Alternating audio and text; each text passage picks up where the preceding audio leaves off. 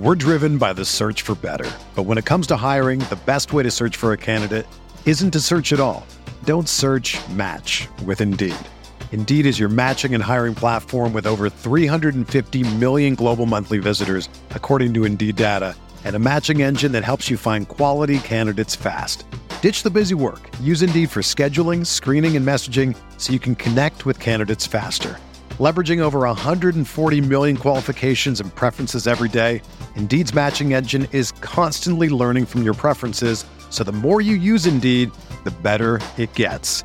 Join more than 3.5 million businesses worldwide that use Indeed to hire great talent fast. And listeners of this show will get a $75 sponsored job credit to get your jobs more visibility at Indeed.com/Blue Wire. Just go to Indeed.com/Blue Wire right now and support our show by saying that you heard about Indeed on this podcast. That's Indeed.com/Blue Wire. Terms and conditions apply. Need to hire? You need Indeed. What do you think about the Laker team now? You follow the box scores of the games every day? Just the Lakers. You're kidding. That is really a compliment. I was pleased to see you smile at the top of our show because once the game starts, you have a game face. You don't smile much out there. I don't think you have to do things for money anymore. Correct. What's up, Laker fans? Welcome to the Laker Film Room Podcast, brought to you by the Blue Wire Podcast Network. I'm Pete, joined by Darius and Mike. And yesterday, we discussed a potential Russell Westbrook trade and kind of where we see things standing at the moment. And I came from the perspective that I think the front office has created an environment where there are multiple teams and all of these teams have been reported, right? But when you give yourself options, it's harder to get pinned down in a negotiation. And so as a result of that, I have assumed, and this is where we're going to talk about today, I have assumed that there's an offer on the table where they can find common ground with an offer that would be within the acceptable amount of player that comes back in exchange for Russ and probably 2 first-round picks. Now, that assumption may be wrong, and where each of our lines are for where we would do that trade, how much needs to come back for that to happen, is they're all in different spots. But it's the front office and ownership and the Lakers organization in general who is deciding on that. So where their line is, D, may be very different from where ours is, or the offers on the table may not be that great. So there is a very realistic future that Russ is back next year. And some of the reporting recently has been kind of along those lines, like talking about that. There was Mark Stein reported that Pat Bev and Russ, right, the famous enemies, had been in contact, and just various reports have been talking about that. And so, D, I think we need to explore this subject. What if Russell Westbrook is back on the team next year? What if this is the team we have going into the season? Until it's not the team, then it is the team. Yeah. It's interesting, man, because I am a Lakers fan. And so much of my thinking around the team is derived off the fact that I like what I like. I want them to succeed, and I want them to be the best version, and I want them to go 82-0 every season, right? Mm-hmm. And so all I'm ever thinking about is, well, what's the best version of the team? But fandom is also a lens in which you view things through, like what you like and what you don't like, right? I had that quote that one time when you and I were recording, Pete, where you asked me about KCP, and I had said basically like I didn't want him back, right? Right. And I've talked about a bunch of players who I like to certain degrees and dislike to different degrees. And all of that is through the lens of fandom, of what I like as an individual fan and what I think is going to help the team win and not win, right? And so I think we've all viewed Russell Westbrook through a very similar lens of that, is like what we think he's going to be able to do in order to help the team do what they say is their ultimate goal, which is win a championship. And that's the lens that I've been viewing it all through. Like I'm sort of neutral on Russ as like a person and a player. I think in the right circumstance, he can still help a team. I don't think he can necessarily help this Lakers team in the way that they need to be helped in order to win a championship. I made that clear in the last pod. And if their goal is to win a championship, then I think that they should trade him. That's basically it. That's where I've been coming at this whole thing from. But you're right, Pete. Like, LeBron was all on Twitter just a week ago, basically like, Russ is going to come back and he's going to have a good year. LeBron doesn't need to say any of that on Twitter or anywhere else. The Stein report that you mentioned earlier, that's another thing. The idea that the Lakers are always going to try to improve their roster, which is the framework in which they've been talking about any sort of veiled discussion around a Russell Westbrook trade, that improve the roster, quote unquote, that's I don't know, man. That's just this approach of like, okay, well, we're going to make a deal that we think makes sense. And if a deal doesn't make sense, we feel comfortable not making a deal. That's like the context of phrasing it that way. So I do think that it's a real possibility that he's back on the roster next season. Like, just because that's currently the reality. Until he's not, then he is. And I think that as fans, there's a certain amount of like preparing yourself for that and understanding that that's the case. And then my analysis brain starts to go towards the place of, okay, well, what does that look like? How could it all come together? And I start to go down that path, even if it's not necessarily the path that I want to go down for the team, because I have my own opinions about what I think is going to be right or wrong. I don't expect either of you to speak as like, oh, definitively about like, oh, well, yes, I want him gone, or no, I don't. Because to a certain extent, that's irrelevant. It's one of the reasons why, like, at 4 and Blue and Gold, when Kurt Helin started the site, he had this thing in the comments about, like, no trade speculation. Like, I'm just going to delete all of those comments about trade speculation. And one of the reasons why was because that stuff is fruitless.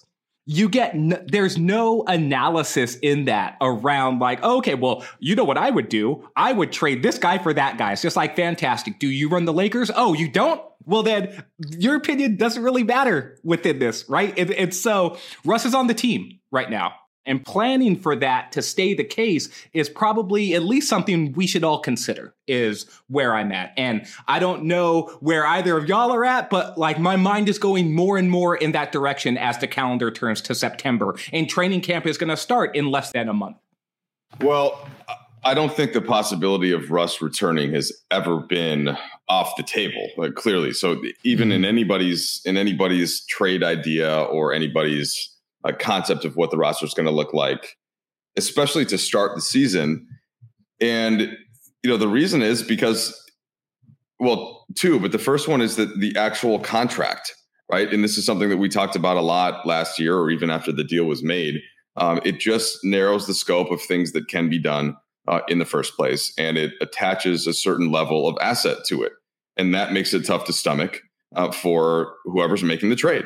And that's never changed. And that still exists, and that still remains an impediment. So basketball-wise, I do think that there was a big enough sample size last year between Westbrook and LeBron and AD to evaluate the fit. You really think there was a big enough sample of them all playing together? Yes. I think that. Okay. So knowing what players are and knowing and watching them for their entire careers, it's one thing if you got 3 young guys and they're all still trying to figure out what type of players they are. You know, I don't know if you really need more than 5 to 10 games sometimes to look and see how something's going to operate, unless one of those players just completely changes everything that they do. And that doesn't happen very often. What about the surrounding environment, though, right? Like before the year, I was screaming, we cannot start DeAndre Jordan. We cannot start a second big next to Anthony Davis, right? And so, like, I don't know, man. Like, I'm sorry, continue. You've rehashed our major argument from last year, right? And we continue to disagree about. And I continue to think that there was a lot of time spent on the floor without a center, with basically all small players, with either Russ and AD or either Russ and LeBron, and some spacing. And I just think we saw plenty of it, and I don't think there was any type of change, barring maybe like a quarter here and there. See, I don't think we saw plenty of it and the reason, and that's our disagreement. Yeah, but the number of games that LeBron and AD and Russ played together without a big that doesn't shoot starting next to them was in single digits. So like the idea, at least the thing that I push back against, the idea that we had some sort of representative sample size, I think Like, absolutely not. I couldn't disagree more. Yeah, well, we can agree to disagree on that, and I think that even if you have the greatest shooting center of all time spaced out with that group, and you have an excellent shooting guard who does nothing but shoot threes, teams are still going to play the same way. Russ, go ahead. We're going to back off 10 feet, right? He's not going to be able to shoot that shot, and he's not going to go set screens off the ball. It's still going to be the same. And then defensively, this is where maybe Darvin Ham can have an impact, but I don't see that. I don't see that fit changing. I don't see the fit of how Westbrook complements LeBron and AD changing, regardless of what the personnel is. You remember last year, Vogel was talking about early on the importance of our screening angles and how that was going to be a really important thing. Like, do you guys remember that being a thing that he was talking about and emphasizing earlier in the year? Yeah. So part of that is last year, if that's DeAndre Jordan or Dwight Howard, or whoever your five is coming from the dunker spot to set a step-up screen. And this is what Vogel was talking about, was our step-up screens in particular.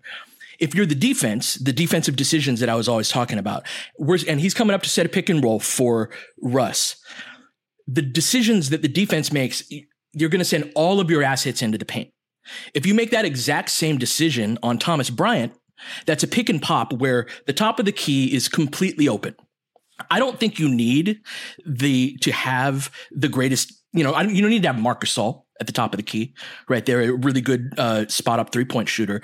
But having a guy who can take that shot, like I passionately believe this, and I believed this before we played a single game last season, about the geometry of the floor and the importance of it. Just having a guy that can shoot that shot, like Thomas Bryant is an NBA player and an NBA 3-point shooter, that if you give him consistent wide open shots, like it's at least going to be a defensive decision where, well, TB's hit the last 2-3 shots from 3 because he's wide open. Hey, maybe we have to guard that pick and pop. Maybe we don't react as much, but the fact that there's a decision to be made, that's one of the places where a defense can get broken down. So like, I just feel this is more of a central thing, that it's not just like, it doesn't really matter that much going from like a 5 that can shoot to not being able to shoot. I think it just means a ton. But Pete, you're implying that this is kind of directed at Darius, but you're implying that they never had lineups with a center that could shoot last year. Well, yeah, and those lineups could score, but that was like Carmelo Anthony at the 5. That has different catastrophic problems, because who were the 5s that could shoot? Anthony Davis shot like 18% from 3. And he was our second best big as a shooter, because you had Dwight, who did it fine. I would have loved to see more pick and pop from him, but teams aren't going to guard Dwight at the 3-point line. And DJ didn't do it at all. And so who were these other bigs that were shooting that were a threat from out there? I think revisiting last season is mostly futile for a bunch of reasons. Like, the team wasn't very good in hindsight, and there were things that they could have done to be better in the moment. But LeBron and AD missed a ton of the season, and that's that. I disagree with Mike in the context that there was a big enough sample between LeBron and Russ and AD, because I would have wanted to see more Mike around the idea of what LeBron and AD would have done to alter things in order to be able to account for Russ more, because they're the caliber of player who can account for a player with more limitations. Where I disagree with Pete, and fly up the Switzerland flag, it's going right up the hill right now, is that Russ proved to be a limited player in the exact ways that he's known to be a limited player over the course of his career, and the level of adjusting that is required in order to account for that, particularly if he's not going to compete defensively the way that you want a player to compete defensively, that it's going to be hard to win at the level in which you want to win,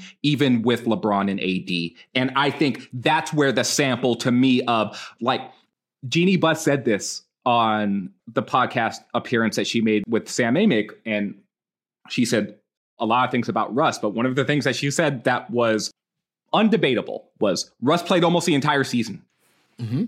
Right? So we do have a big sample on Russell Westbrook.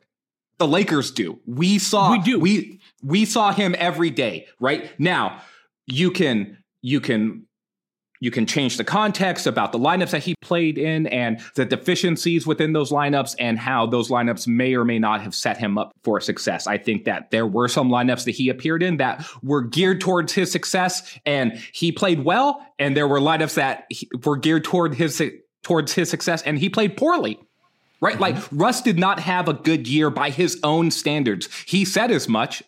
And after the season, even though he said as much in ways that like I thought were like, oh, well, this is almost like nonsense, lack of accountability around this idea of like triple doubles and everything else. Well, I didn't average a triple double. It's just like, come on, man, like read the room a little bit. And so that's why I've come to the conclusion that I have with Russ, where it's just like, okay, I appreciated what the attempt to do with it was.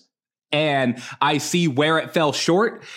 Am I willing to take the chance that it will be better this season? I crossed that threshold to the point where I was just like, no, I'm not. And it's just because the timing of it all is what it is. If Russ was 27 and LeBron was 30 and AD was 24, I'd be like, hey, go for it.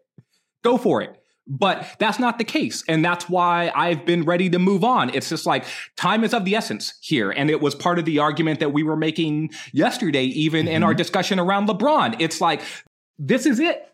You've maybe got 18 months to basically get the best that LeBron has left. And if he goes even beyond that, he is defying everything that he's already defying, everything we know about basketball longevity, but he's really there now. And so it's sort of like, okay, well, I'm ready. But this idea of will he be back? It's just like, okay, well, what does that look like then? And that's where I start to butt up against things because to me, it's less about last year and more about next season. And next season's ingredients would be different, but to what degree it changes the outcomes, as a fan, and this is where I go back to what I was saying at the very beginning.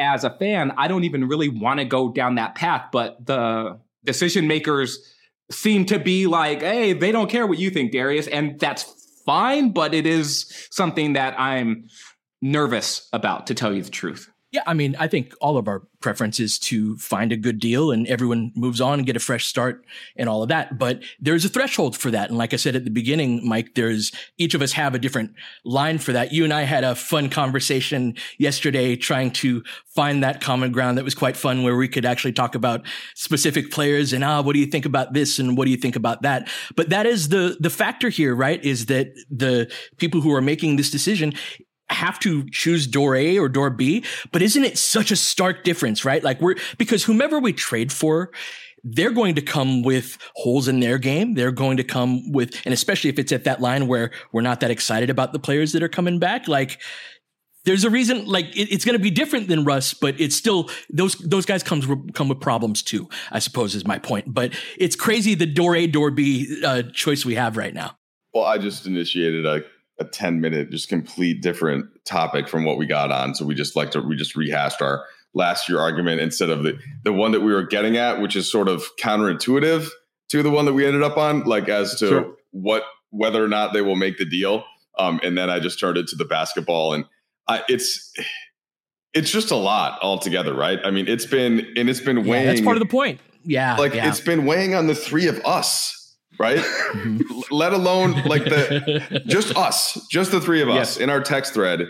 It has dominated I don't know what percentage of our discussion. Right. And then you think about the impact on, to me, the fan base. Right. But certainly just the front office and the players and the coaches. And it's just this big thing that remains whether or not. So if the roster is as is right now going into the season, there remain some major basketball questions about how this could work and how this could fit. And I think there's a school that agrees with Pete. And if you put the exact right type of player and spacing and personnel, then can it work a little better? Of course. My counter would be that it can't work well enough to get you competitive enough to actually win anything because of the way the teams are going to play against it and because of the amount of salary that's devoted to certain places and how that limits the production elsewhere. Maybe both of those things can be true. But that is aside from just what is actually the initial question, right, Darius? And the calculation, I think, to summarize, would just go back to what our last pod was yesterday. And if you missed it, I guess this would be informative there. And it kind of comes down to that 1 versus 2 pick thing in a lot of ways, because I think that there are a number of deals where you can decide to part with 1 first. But if you just look historically, and this has changed in the last couple of years, but even in the last couple of years, there are only so many types of deals where one team gives up 2 first-round picks. And they, they're more or less like slam dunk type trades. They're typically for an all-star player. A star. They're typically for an all-star player. Yeah. And so it's for the team that's going to do one of those trades. I think it's hard to get everybody in the organization on board when you're not getting stars back. And this is a very particular situation. Mm-hmm. Okay. It is. But that doesn't change that fact that when you have to press, like, even if you're playing fantasy football, and you know that your team, you've got 3 running backs, right? And you need a wide receiver, and somebody offers you 2 good ones, but your running back is the one that's better, or that you took higher. It's hard to click accept. Mm-hmm. It just is. Let's take a quick break. When we come back, I want to keep talking about this idea. We're driven by the search for better. But when it comes to hiring, the best way to search for a candidate isn't to search at all. Don't search, match with Indeed. Indeed is your matching and hiring platform with over 350 million global monthly visitors, according to Indeed data, and a matching engine that helps you find quality candidates fast. Ditch the busy work. Use Indeed for scheduling, screening, and messaging so you can connect with candidates faster. Leveraging over 140 million qualifications and preferences every day, Indeed's matching engine is constantly learning from your preferences, so the more you use Indeed, the better it gets. Join more than 3.5 million businesses worldwide that use Indeed to hire great talent fast. And listeners of this show will get a $75 sponsored job credit to get your jobs more visibility at Indeed.com/Blue Wire. Just go to Indeed.com/Blue Wire right now and support our show by saying that you heard about Indeed on this podcast. That's Indeed.com/Blue Wire. Terms and conditions apply. Need to hire? You need Indeed. Hey, it's Kaylee Cuoco for Priceline. Ready to go to your happy place for a happy price? Well, why didn't you say so? Just download the Priceline app right now and save up to 60% on hotels. So whether it's Cousin Kevin's Kazoo Concert in Kansas City, go Kevin, or Becky's Bachelorette Bash in Bermuda, you never have to miss a trip ever again. So download the Priceline app today. Your savings are waiting. Go to your happy place for a happy price. Go to your happy price, Priceline. So in the context of being a GM of a fantasy team, we'll put ourselves in kind of that same place with the Lakers. And I want to put myself in the position of the teams we're negotiating with. One of the things I've thought about for a lot of this offseason was, if I'm sitting in their chair, I'm like, oh, you guys willing to just walk away from the table and go to camp with Russell Westbrook? Let's see you do it. I don't believe you. I want to see you do that. And I would argue that the best, from a pure negotiation position, but also on the floor, the best thing we can do is put out a decent team with Russell Westbrook on it, right? If they have that perspective, if other teams do, meaning that we're not going to give you very much player back at all, then my argument yesterday completely falls apart, right? It's dependent on a certain amount of guy coming back to be able to win anyway, right? And so the best thing we can do, D, is go to camp with a Darvin Ham who has been talking up Russell Westbrook from the day he got hired. Yes. And that's a good thing, by the way. That's the coach's job, is to coach the guys you have on the team every day of the year. But the best thing we can do is for that, plus a former enemy in Pat Bev, who has never played on a team that, like, his teams always give a shit. You go out there, you space the floor, you play hard, you get out in transition. About half of the team is motor guys now, between JTA and TB and Pat Bev, Troy Brown. These are guys that play hard, play defense, and you put together a good team. And then your argument in a couple months looks way more credible. Like, we're fine going to the end of the season like this. Certainly if the return is that, That's not going to get us closer to a championship, but we would prefer door A, but door B has to be a viable option for us. And so I think that's the best thing that we can do. I read a book before I bought my first car about negotiating on buying a car.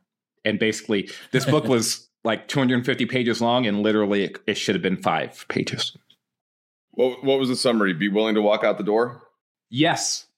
Okay. Yes. See, I didn't need to read the book. You didn't. And that's why I'm saying it should have been 5 pages. And one of the pages would have been like the cover page. And then it would have been, and that's basically what Pete is describing.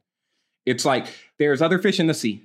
And if you don't want to make a deal with me under the terms in which we've discussed, then I have to get up and leave. Because the second you get up to leave, but then it's just like, well, actually, would you be willing? No, you lost already.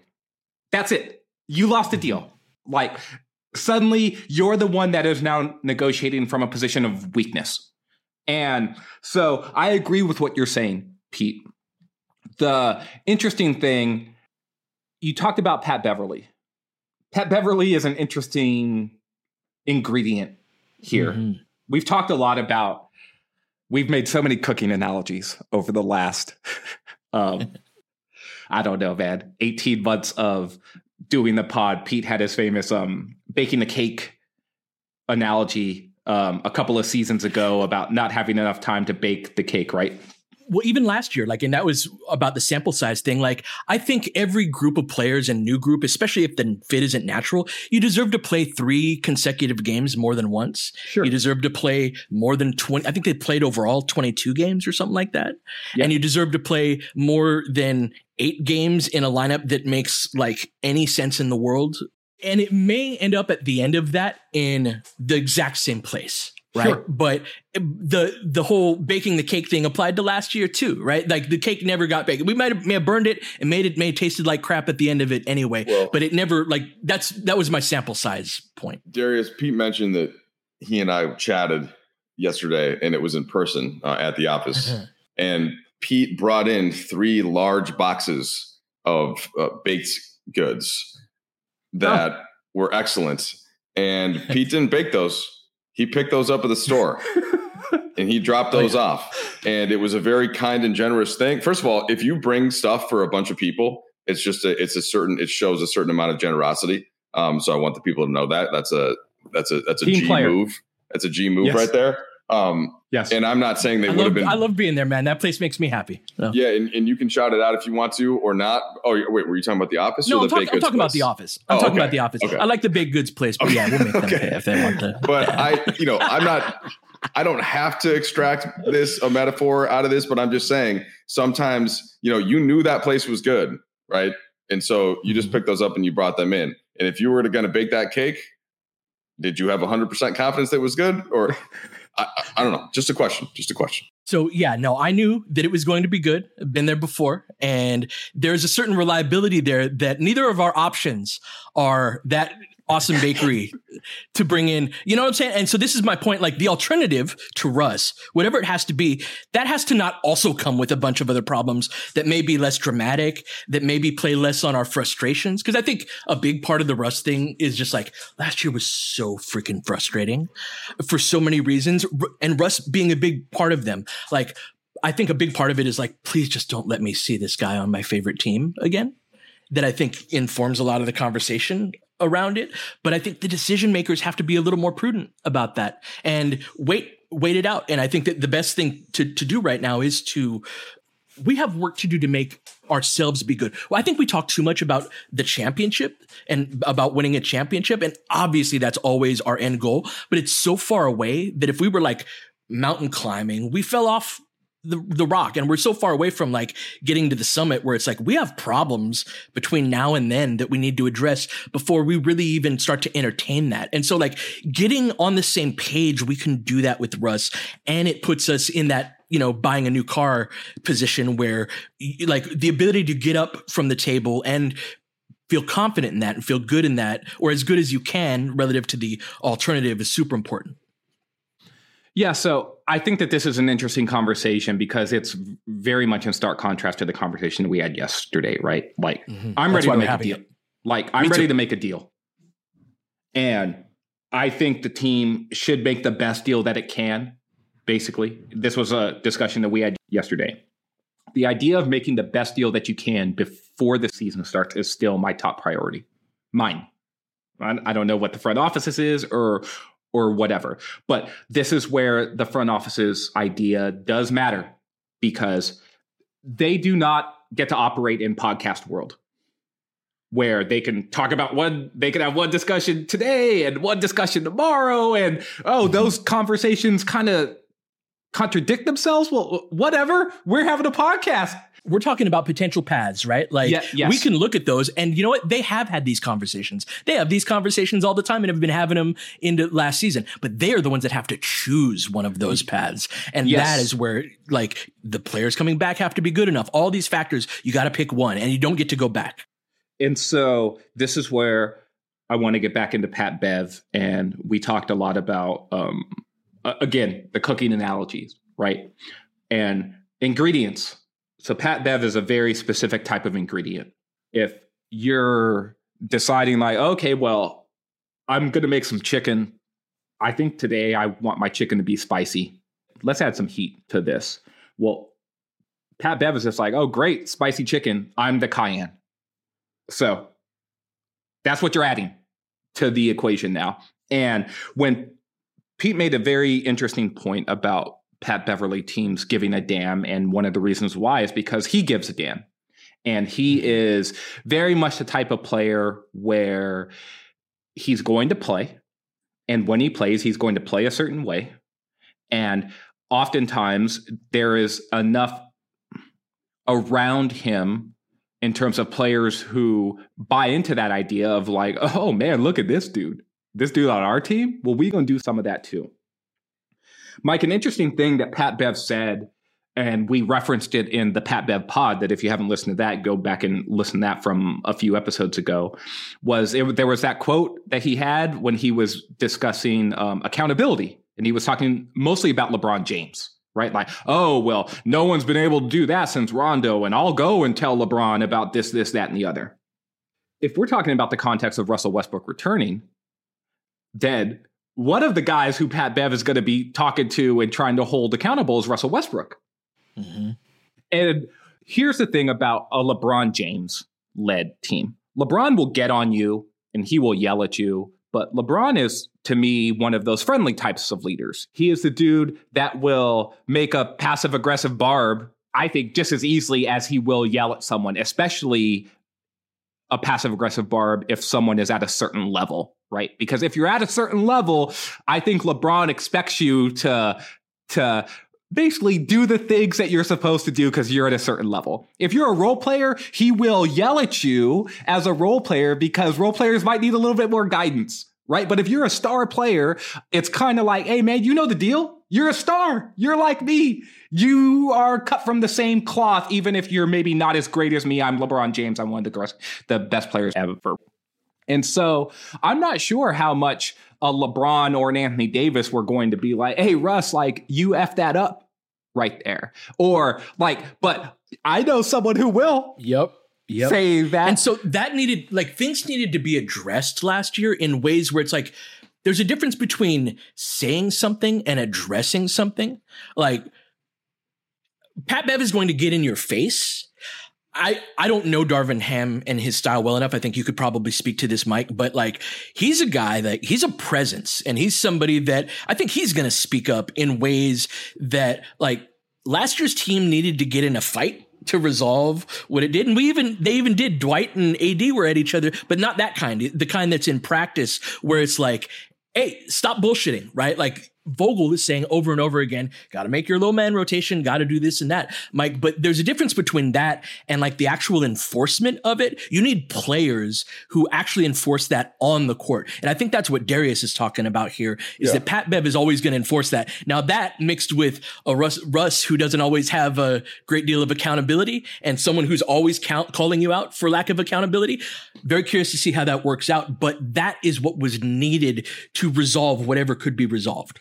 So before I get to Russ, just first on Pat Bev, part of what I was doing in the office yesterday, I was looking up some Pat Bev stuff, and his net rating always stood out to me. And basically, you watch him play, and especially in a regular season game, you know that he's raising the team's floor because of all of that effort, because of that focus, because of that energy. Because if you have one player doing that and you're not, it stands out. You know, even in a cynical way, it's like, well, man, like I better step my game up some. And that helps teams win. Sure. Now, Pete posited, and it as the eye test in the past of watching the playoffs would prove, that this probably goes down some in the playoffs when everybody's level goes up, right? First of all, the teams are better, the players are better, the stakes are clear, every game is on national TV, you know, so you're the guys that have gotten there, at least to some extent, by playing harder, which is a talent, which is a skill, that evens out some. And that extends to players like Chris Paul even, or a Kyle Lowry, these kind of like every night bulldog types, leader types. It's not going to affect somebody like LeBron as much, who was so much more talented and intelligent in those. So this proves out to be true, right? So Pat Bev's team ranks. This is his team rank. The numbers have all been in the positive, but for net rating on his team, going back to his rookie year, first, 10th, second, third, first, second, third, fifth. Playoffs, it's a little different. Second, fourth, missed with an injury. Third, fourth, missed with an injury. Fifth, fourth, sixth. And I'll write this up because it's probably not fun to listen to that, all of those numbers in podcast form. So the basic point of that is that he is going to make your whole team better. He's going to lead your team to more wins, just based on the way that he plays and the intensity. Think about that impact on the trade negotiations. We have a tough start to the season. Say we get off to a good start, that Pat Bev has that impact on us that he's had on every other team, where you're going to be a little bit better during the regular season. You're going to have it during more of those 82. All of a sudden we look functional in ways that that's certainly not the last memory that we left of this team. I feel like it puts us in a stronger trade position. Does that make sense? Yeah, it does. I agree with that too. And now where I'm going to flip a little bit is that there are certain players, and I think Westbrook is one, where you can sit in the film room for a whole season. And I know that they did last year, and whether it's Frank Vogel or a teammate, I just don't think that Russ sees the game the same way as some others might. I think that he sees his own game, the way that he plays, as being like, this is how I play best. This is what I do. And you can watch all the film in the world. You can have Patrick Beverley yell at you.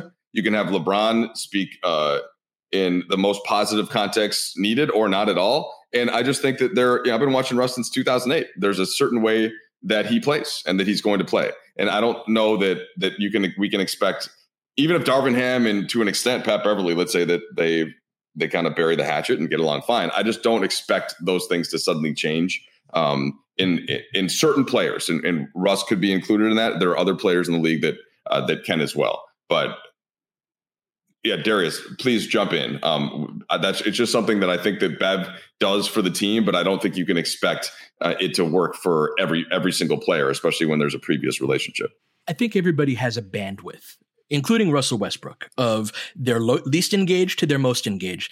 We can all think of our favorite job that we've ever had or our least favorite job we've ever had, and our level of like attention and how good we were at the job we hated was probably in a different place than the one that we liked the most, and the environment that we liked the most, type of thing, you know? And so I think that, does that mean that it will get the best out of Russ, or does that mean that Russ will see the thing that Pat Bev sees and identify it and make that change? Not necessarily, but there are places where it can improve within Russ, right? That I've seen it within Russell Westbrook. I think I've seen him be an engaged player and be a helpful one on playoff teams.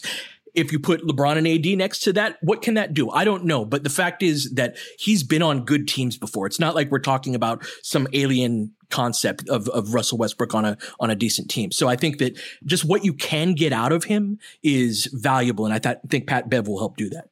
So I've got a lot of takes on Russell Westbrook as a player. One of the things, most of them after last season are, like I said, neutral or whatever. If you wanted me to make a pro Russell Westbrook argument or an optimistic take, I could do that. And one of the things that I would say if I were making that argument is, because I think everything that Mike said, I want to preface this first. I think everything that Mike said is fair, right? That some guys just basically, they are who they are. They're going to do what they do. And it don't matter if you use, like, they talk about the carrot or the stick, and you could have the carrot don't work. You try the stick don't work. It's just like, okay, well then this mule ain't moving, right? It's just like, this is what it is. The other side of that argument is that Patrick Beverley may be the exact type of asshole that Russell Westbrook needs. Yeah, that's kind of what I think. Yeah. And you look at it from the context of Russell Westbrook in a contract year, going into like basically he's going to be a free agent next summer regardless. And if you're ever going, and this is the same argument that people are making about Kyrie Irving right now, just so that we're clear. It is basically like Kyrie Irving just had a season where he defied vaccine mandates and basically sat out more than half of a season on principle and torpedoed his team's chances to win a championship because he was doing whatever he felt like doing, right? Standing up for the little guy or whatever his perspective was. Now, Kyrie is being talked about as like, oh, look at this guy. He's showing up to the facility. He's talking to young players. He's taking the right perspective. And there's a cynical aspect of that, which is like, yeah, you know why? It's because Kyrie Irving is looking for his next contract next season. And his value around the league is basically at an all-time low, where the Lakers were thinking we could get this dude for Russell Westbrook potentially. And a couple of first-round picks that in the big picture probably don't mean anything to the people who are in charge right now, or to Rob Pelinka even, because he's just like, hey, if this works, great. If it doesn't, I'm not going to be the guy who has to make those draft picks that are non-existent, right? And so whatever. And so the pro Russ argument is you've got a teammate who basically isn't going to give a damn about making things uncomfortable, about saying whatever the hell he wants to this dude. I believe this teammate is going to be confrontational every single day. He wants it to be confrontational until things move in a certain direction. So is that going to make a difference? I actually do not know. But if the front office decides their best opportunity to make a deal is not before the season starts, it's not before training camp, it's not before LeBron's players only camp, it's all the way up until the trade deadline and potentially that walk away idea of no deal at all. Mm-hmm. They have to be thinking that this is the potential path towards that. It's that we are building the team that can actually help optimize Russell Westbrook, both from a personnel standpoint and from a personality standpoint. Do I actually believe that? I am skeptical as hell, personally, that is the case and that it's going to work out that way. But if you want my argument, my pro-Russ argument, that's it. It's that everything is lining up for him to try to be the best version of himself this season, and that the Lakers have the personnel and the personalities to try to enable that. That's really it. And I think that's the other side of the argument that we had from yesterday's pod. And these were discussions we were having at the beginning of the offseason. Remember I want the team to, if we're going to have Russell Westbrook on the team, and if we want to present that as a viable option, we have to calibrate toward him. We have to have the type of personnel around him that's motor, speed, and spacing, right? Like it's speed, athleticism, all of that. And these are concepts that went back to last year. And so if we go into the season with this group, and it doesn't work out, Mike, I will completely cede all of the arguments that we've had over this last year plus now, just in terms of its complete unworkability. But I think that the ingredients are there for it to be the best version that it can be. And if we can make it the best version that it can be, even if that is not a championship team, that puts us in position to use the whole purpose of waiting and making a trade is to use that to our benefit and hopefully be in a better position by the time we're at the trade deadline. And then teams owe Russ a little bit less money. Maybe it costs a little bit less compensation and we can keep a good team going, or we just rebuild in the off season. But we are incentivized to build the best team possible around Russ if Russ is going to stay. And I think that we've done that about as well as we could have this offseason. Man, I mean, my central point throughout this offseason has been more towards the asset part of it, right? And so, which is the longer that you are able to hold on to that, and the longer that you have a player on your roster like that, the easier it is to move, and the less that you have to attach to it. So that I do fully agree with, and I've also just said that I think it just depends on what those trades are, and that's why there's been so much discussion about that. I am not convinced that Pat Bev is the type of is the person that is going to get Russ to do a certain thing based on their history. But I do think they both need, if they are on the roster, they are professionals, and by nature, it is both of their job to make it work. My expectation, so that is their job, and they should be held to that standard. It's just my expectation is that, that might be like, I don't know if Pat Bev speaking to teammates, right, is the way. It's more just like the way that he plays forces the level to go up. Well, but I think it's all of the above, right? Yeah. And I think we need, if they are going to play together, it's less about the talking and more about a certain level of accountability and of addressing it. Last year's team got poisoned, meaning that there was kind of this funk that started to build up, and then it got worse and worse, and it spiraled out of control. But it was in part because things didn't get addressed. Like, there's a difference between saying it in the film room over and over again, but like, it may completely blow up and go totally wrong, Mike. And Pat Bev gets in Russ's face about something, and then we're all over all of the news channels and all of the sports shows in the next morning, and it's awful. I guarantee it will not wallow in funk, though. It will be something that is addressed one way or another. And then that's when you get to hey, we might have to send Russ home. That's the point where it's like, hey, this can't work. But addressing it up front and being like, yo, this is what we're going to do. We are addressing all of these things rather than letting them just linger. Yeah, that's the way to approach the professional part of this too. And that's also a thing that I think that Darvin is good at, right? Regardless of who's on the roster. That's one thing. And his physical presence, his like the person that he is, I think helps make that as good as it can get, right? Based on what the situation is. It's as calibrated toward Russ as I could hope for, quite honestly. So we went a little long today. This was fun, a very passionate podcast today. I don't think we'll be back tomorrow, but possibly Friday. But until then, you've been listening to Laker Film Room Podcast. We'll catch you guys next time. James has got it in low to McHale. McHale wants to turn his double team. Just pass out in front, broken up by Worthy. Tip to Magic. Worthy dies on his belly. Magic scores. There's Magic, got it. Magic fires. Again, they will. Lakers win the game. The Lakers win the game. Rebound of Lonnie. 3 seconds left. Van Exel to win it. It's on the way. Good! Kobe Bryant, 48 points, 16 rebounds. Shot with his 8th block shot that ties an NBA Finals record. A lot of Laker fans sticking around for this. You're seeing something that's very rare indeed. A Laker to get MVP chance in Boston. Of all places. Are you kidding me? Kobe, hard to believe. Are you kidding me? Unreal. Are you kidding me? Lakers looking to push. Bryant spinning in the lane. Back for Gasol. Pretty pass. And it's back to a 3-point game. Kobe Bryant picked up by Bell. There's the move. 2, 1. Miss it. Unbelievable. For the victory. It's over. Shot clock now to 5. Bryant. Yes.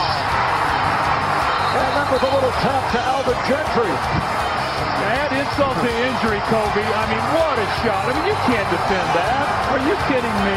2.1 seconds remaining. Denver a foul to give. Jokic trying to disrupt Rondo. He puts it in. Here's Davis, 4-3 in the win. Oh, it's good! Anthony Davis has won it for the Lakers! James again. Oh, he hits another one.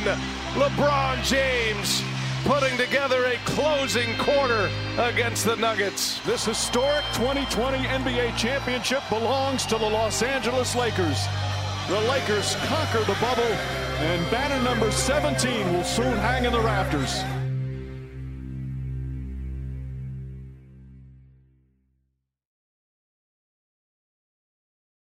Everyone is talking about magnesium. It's all you hear about. But why? What do we know about magnesium? Well, magnesium is the #1 mineral that 75% of Americans are deficient in.